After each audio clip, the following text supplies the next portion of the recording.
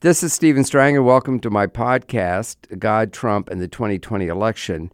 You know, when I wrote the book in 2019, we had no idea who'd be the nominee. Now it looks like it's going to be Joe Biden. I mean, he has the number of delegates needed. But my guest today, Tom Ertl, who has been a friend of mine for a long time, has a theory that he wrote about in News with Views, and he believes that Joe Biden won't be the nominee. So I called him and I said, Tom, we have to do a podcast on this. And so without further ado, I'll introduce Tom Ertl, who I actually got to know through the Trump campaign in 2016.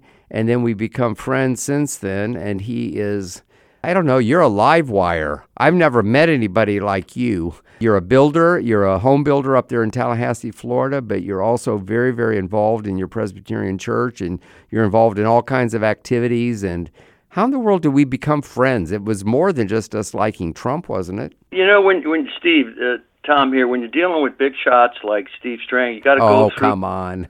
Have to go through the secretary. So I think I called your mail secretary, and because I knew you were involved with the promoting Trump like I was. I was involved. I was the media coordinator for Christians for Donald Trump on the website. So kind of got in 16 early involved in the election together. That's right, and I was backing Trump, and of course there weren't really that many people in the Christian community, at least in the media space. In fact, the other evangelical magazine, Christianity Today, has come out against Donald Trump, believe it or not, but that's a subject for another day. But you're right, it was over that, and I guess you were wanting to find out who this crazy charismatic was down in Orlando and why I was supporting Trump, and one thing led to another. And then I think the first time I met you was actually at the inauguration. We arranged to have breakfast at the hotel. The security was so tight and there were so many people there, you could barely move around from building to building. So we just met in the hotel, and I remember we really hit it off. Well, you remember at the meeting, we were one of the few Trump supporters in the breakfast room there, surrounded by all the Women's March gals. That's remember? right, because it was the day after the inauguration. A lot of the people who came to the inauguration left, of course, and all these anti-Trump people came. It was crazy. But anyway, let's get back to the 2020 election, because, you know, I've been watching this, and when I wrote God, Trump in the 2020 election, we didn't know who would be nominated. I mean, there were like maybe 17 different people. And my feeling was it sort of didn't matter who was nominated. It was going to be equally bad if they got in because of the issues, you know, that I articulate in the book. And I wrote a chapter called Why Trump Must Win, and I made the case as strongly as I could. But then I did a chapter on why Trump might lose. And actually, as I recall, you helped me with that because you had written some things, and there were 8 different points. And one of them was that if the economy went really bad, you know, it'd be kind of all bets are off. And of course, at the time, we could not have envisioned COVID-19. I mean, we knew about the swine flu and SARS, you know, and it was a big deal, but it didn't really affect America, anything like this has. And all the economic advances that Donald Trump made in 3 years were wiped away in like 3 weeks. It was incredible to see. So now, fast forward, the Democratic Party looks in total disarray to me. I mean, they can't agree on anything, and Joe Biden, bless his heart, he can barely put 2 sentences together. He doesn't seem to know what he believes, although he's been kind of absorbing the values of not just the left, but the far left. How do you evaluate this? And then maybe we can talk about the op-ed you did in News with Views. Yeah, I don't think the Democratic Party is in as much disarray as it looks like. And that's just why we'll get into it a little later, maybe in the podcast. But I think a lot of this is kind of in the works and planned. Can I mention who I think is going to replace, or do you want me to save it? Listen, I'm interviewing you. You tell me anything you want. Let's do it sooner and later. I don't want people to tune this off. All right. I didn't know when you wanted me to do it. Okay, so my scenario in the article I wrote with News with Views back, when was it, the 16th of March, or almost 2 months ago, I have, the title of the article was The Fix Is In, Hillary to Replace Biden. So you have to ask the question, and it's being asked in Democratic circles. Will Biden survive? You know, and then the next question, well, the first question is, will he survive to Milwaukee in August? And then will he survive, period? And both of those are obviously no. I mean, I'm over 60, so if I forget things, my comment to people is I'm having a Biden moment. Sorry, I'll remember it later. And so it's like you just said, he can't put two sentences together. He's working out of his basement. It's impossible for Joe to get through the rigors of a campaign against Trump, make it through the convention in Milwaukee without misspeaking every time he opens his mouth. So what's happened is, and this is why I say these things at the highest levels politically are already orchestrated and planned out. I think they pushed Cuomo out there, governor of New York, of late, just to get the Democrats to start thinking, yes, we've got to replace Biden. And then, but I don't think Cuomo's going to be the one. I think it's going to be Hillary, and we'll get into that later. So will Biden make it? No, it's impossible.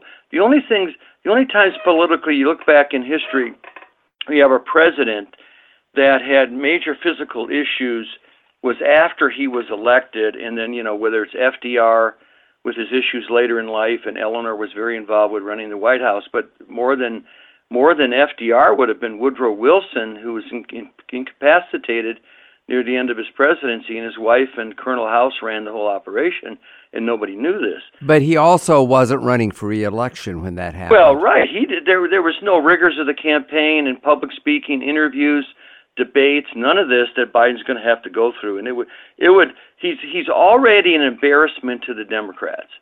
And when you get through what we just talked about, the rigors of the campaign and all that, and him debating Trump, it's going to be really bad.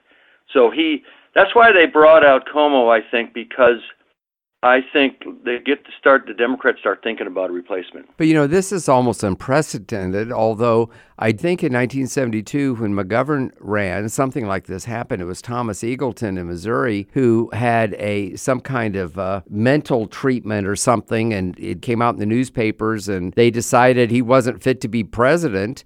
To me, I thought that he just went through a phase in life that some people go through, and then he had recovered. So there was not a big outcry. It just happened, and they replaced him with Sergeant Shriver. Of course, McGovern went down in flames, as you recall. And I haven't studied it. There were brokered conventions in the past, and you hear about all this stuff. But in the modern era, somebody gets a nomination, whether it's Democrat or Republican. So what makes you so certain that the Democrats have decided this? I think a lot of them think that people hate Trump so much that they'll vote for anybody that's got a D by their name.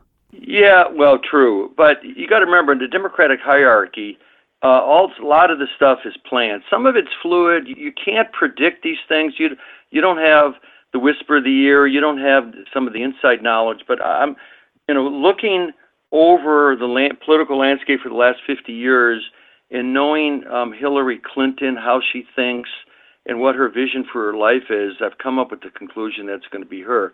Let me give you my three reasons. All right, and the last one is the biggest one. I'll save that to the end. First reason is the Clintons control the Democratic National Party, the whole thing. The guy in charge is Tom Perez. Tom Perez was on Hillary's 2016 shortlist for vice presidential candidate. And it's a new relationship, Perez, with the Clintons. It's very tight. He helped her in New York with the Latino vote and got her over Bernie Sanders there in the primary. So the relationship with Perez, who's runs the chairman of the Democratic Party, and the Clintons is very tight. Cuomo does not have the layered hierarchy within the Democratic Party and people in there that the Clintons have. So. And here's the other thing, too. So we saw this with Bernie and Hillary in 2016. They basically stole it from Bernie. Bernie would have been a more formidable candidate, I think, against Trump than Hillary, and could have possibly beat Trump. And they did remember the superdelegate deal that the Democrats did, and they basically already planned this in advance, gave it to Hillary, and she ended up winning the nomination. So my first reason is, the Clintons control the Democratic National Committee. Their guy in charge is Tom Perez. He is very tight with them. And so this is real important. It's not And remember, when you get into the higher end national politics, whether it's both parties, it doesn't matter what the rank and file think, because they have to vote, like you just said, they have to vote for the Democrat anyways. What matters is what the big donors and the hierarchy thinks, and they control both. I think they're more layered with Clinton people than even with Obama people in the DNC. All right, so that's my first thought, is they control the DNC. The next thought I have, now we can't forget, is I got a title like it's her turn. So I don't know if you remember when Hillary ran against Obama in 2008 in the primary, and you look up the totals, they were really close. I mean, the delegate count, the total vote count was very, very close. And early on, when Obama was announced to run for the presidency on a Democratic ticket, Bill Clinton said, this guy's a fraud. And then the next day he changed his mind because the establishment got to him. And the Democratic establishment and even the deeper state had Obama as the next president, and that's the way it was going to be. And they did allow Hillary to run against him, but he was destined for the position, and obviously we know he got 2 terms. So he gets in. Well, I have a very different take on that. I'm not a political insider in the same way you are, but I thought that it was a done deal that Hillary would get it, but Hillary was so unpopular that even the Democrats didn't want her. And Obama was young and winsome and articulate.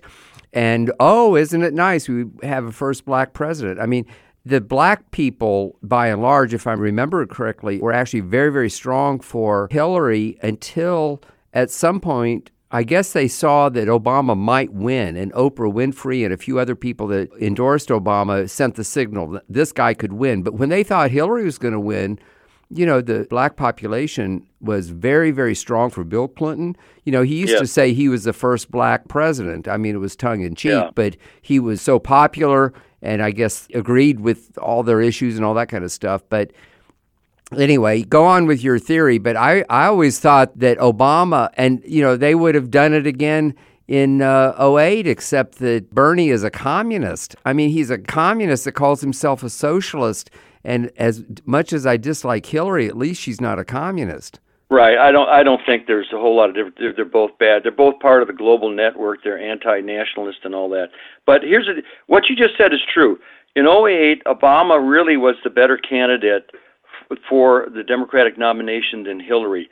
Hillary had a track record, a lot of negatives. Obama was new on the scene, no record, no negatives. He was black, half black. He had a lot of things going for him. But the biggest thing is the establishment wanted him as president. So she dutifully lined up. She lost the nomination, very close. She lined up behind Obama, supported him. So did Bill. She was rewarded with Secretary of State. She did everything she's supposed to do. Now it's her turn. Well, her turn was in 2016. She lost.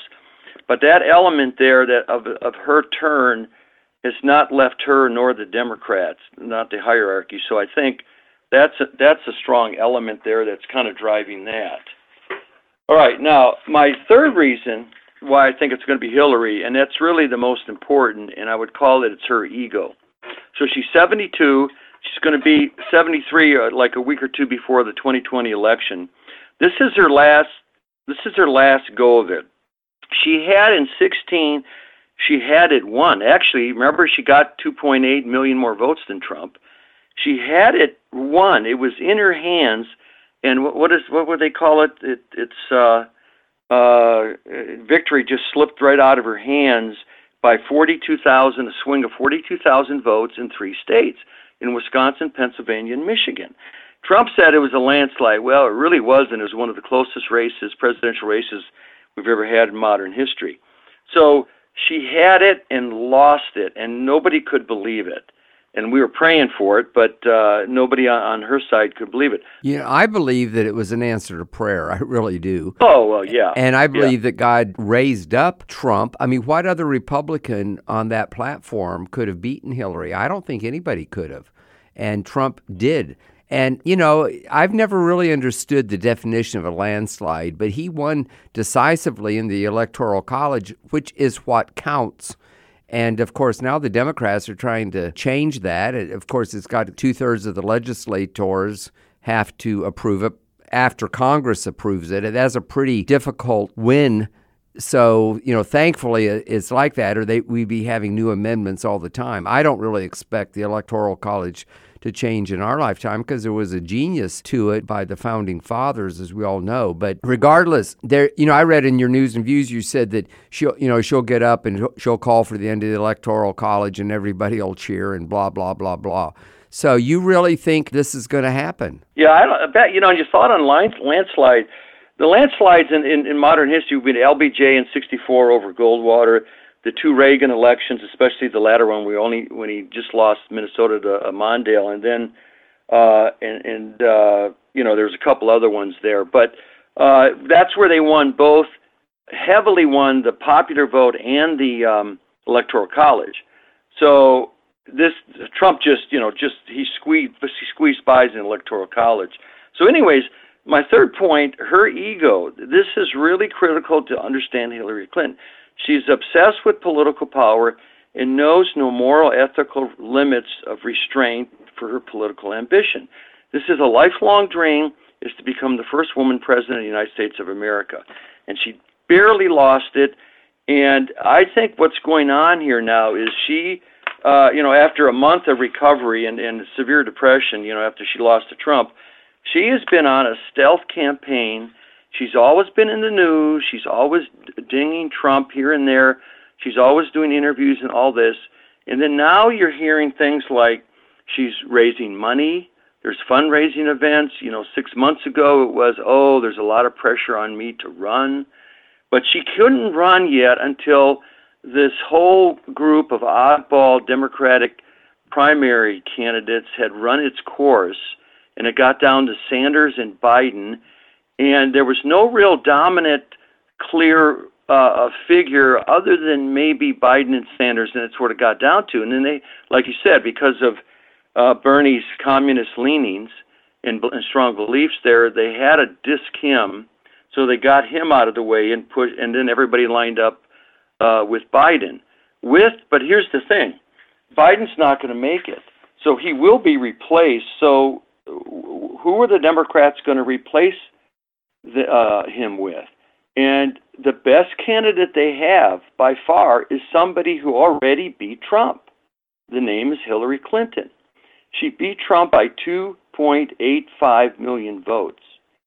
And she lost, as I said before, by a swing of 42,000 votes in 3 states. But of course, she won. All those votes were in California. If you take California out of the equation, Trump won the popular vote. And that's why we have an electoral college, so that 1 or 2 states can't decide who's president, and whoever's running, just campaigns in those 2 states, New York and California and maybe Texas, and, that's it. But anyway, I'm just interested. I have a couple questions. One is, what reaction have you gotten to the News with Views article, number one? And number two, I wonder why this is not more widely speculated on, either on the internet or in the media. Yeah, because it's a little risky, for me to say, to go this route. But the response I got was things like, oh, wow, I never thought of that. And then the other response is, yeah, I think you're right on this issue. And then a few of them would be, no, I think this is no way Hillary's gonna win. Everybody's tired of her. There's Hillary weariness in the Democratic Party. And my comeback to that always is, it doesn't matter what the rank and file think. They don't make the decision. The hierarchy in the Democratic Party makes the decision, and that's run by the Clintons. You're right. And I observe what's going on in the Democratic Party. In my book, Guide Trump in the 2020 election, I actually admit that I used to be a Democrat, but the Democratic Party was, very different back then, and the issues were different. It was mainly the Vietnam War and that kind of stuff. But in my book, Guide Trump in the 2020 election, about the nomination, and you're right, there's a whole lot of people up there. And as I said earlier, I didn't want to, speculate on it. But when it got down to Bernie Sanders and Biden, Biden was not doing well at all. He was almost like an embarrassment. And remember New Hampshire, he even left the state before the votes were counted and all this kind of stuff. He did do well. And the same thing happened in Iowa, of course. And then he went to South Carolina. He did have a decisive victory there, and things seemed to turn. But, all of a sudden, over one weekend, if I recall right, all these people that had really wanted to be president, they'd raised a lot of money, they'd worked hard in Iowa, New Hampshire, and South Carolina, they all just suddenly dropped out, and they all lined up against Biden in spite of how weak a candidate he was. And I thought, man, that shows that there are some powerful people behind the scenes, because they were able to make all these headstrong people. I mean, you got to have an ego and be headstrong and determined and have some kind of following, even to put your name up for president, and then just to give it up.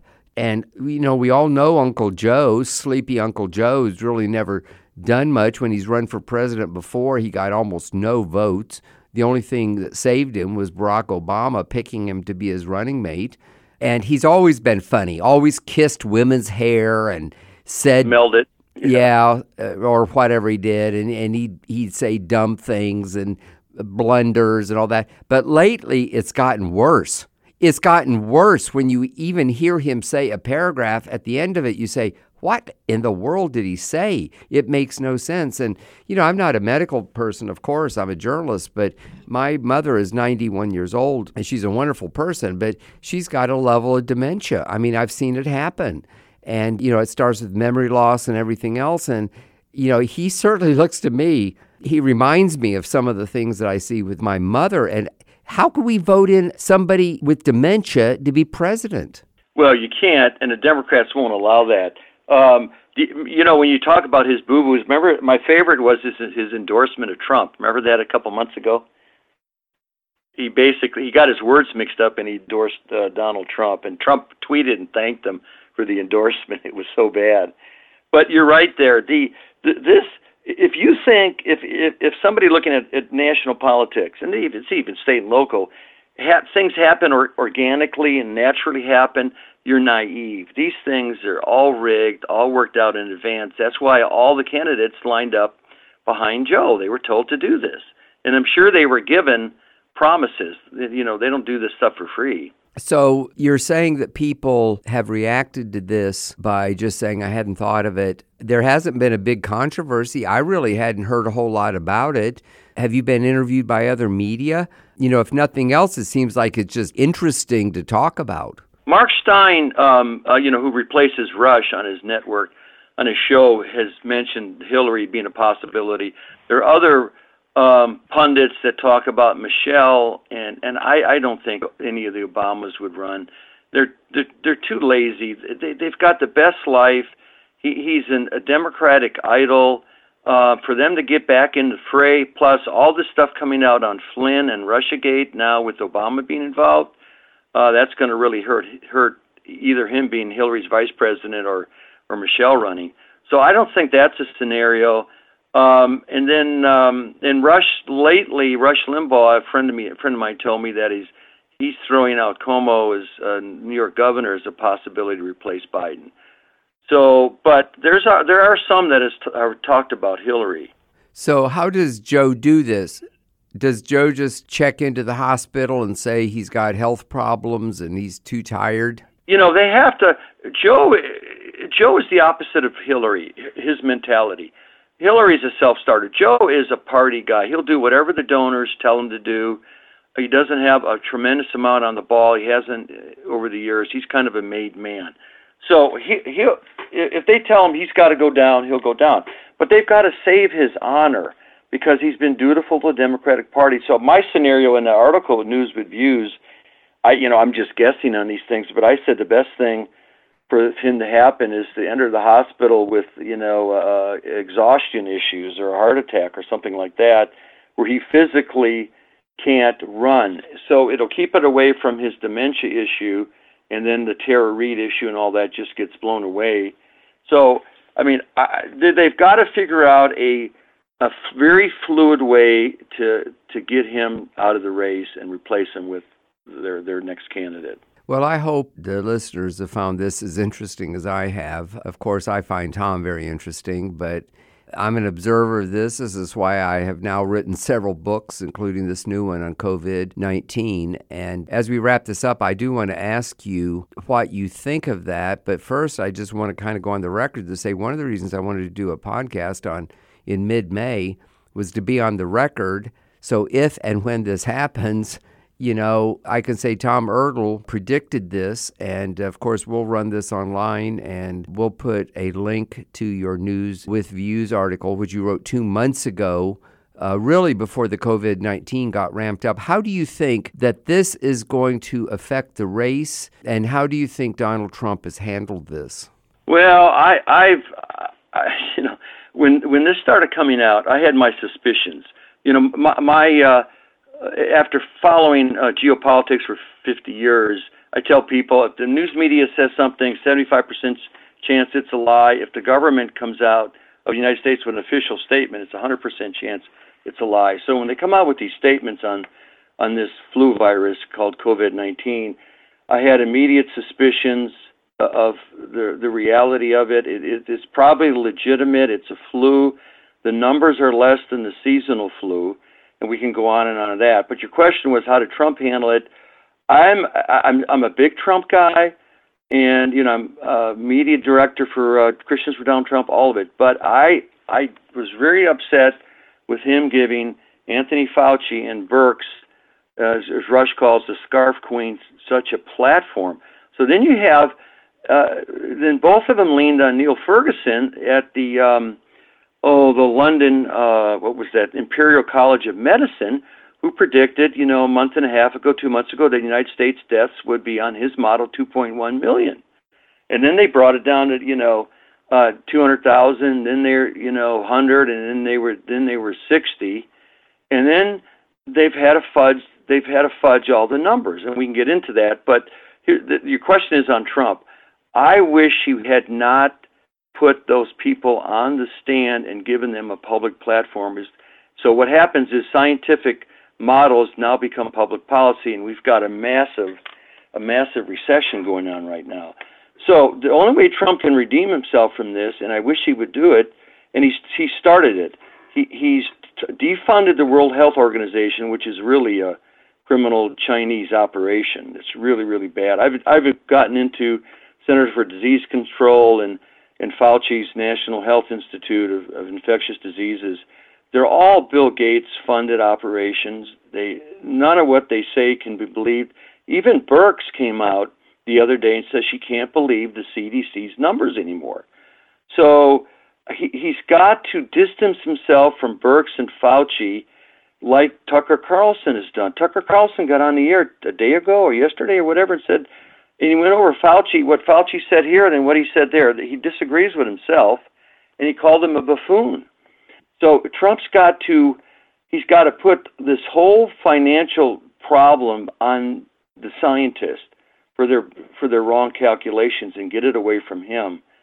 And I don't think he's got to be pushing this Bill Gates vaccine thing. I mean, you've got polls lately that 28% of the people said that they would not take a vaccine, for this. I don't think I would. First of all, you don't know if it's going to work, and there's all kinds of news about how bad various kinds of vaccines are, and you have to wonder what's a conspiracy theory, as these things start to come out. But they talk even about having a chip or something to be able to prove that you've had the vaccine.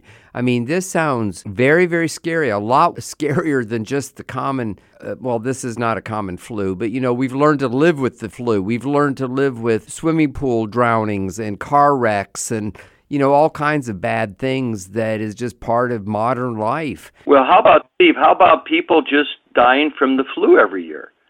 That's part of modern life. That's right, but nobody talks about it. I had a friend, a preacher friend of mine, who was almost exactly the same age as me, and he died unexpectedly, or at least it was unexpected to me. I hadn't seen him in a couple of months, and I just assumed he had a heart attack or something, and they said, no, he died of the flu. He got very, very sick with the flu, and this was before COVID. It was a year before COVID. Oh, I see, yeah. He had pre-existing morbid conditions. They're all like that. Remember, I don't know if you remember, but Silvio Berlusconi, the former premier of Italy, a few years back, did a press conference when the Italian numbers were up to 3,500 or 4,000 dead.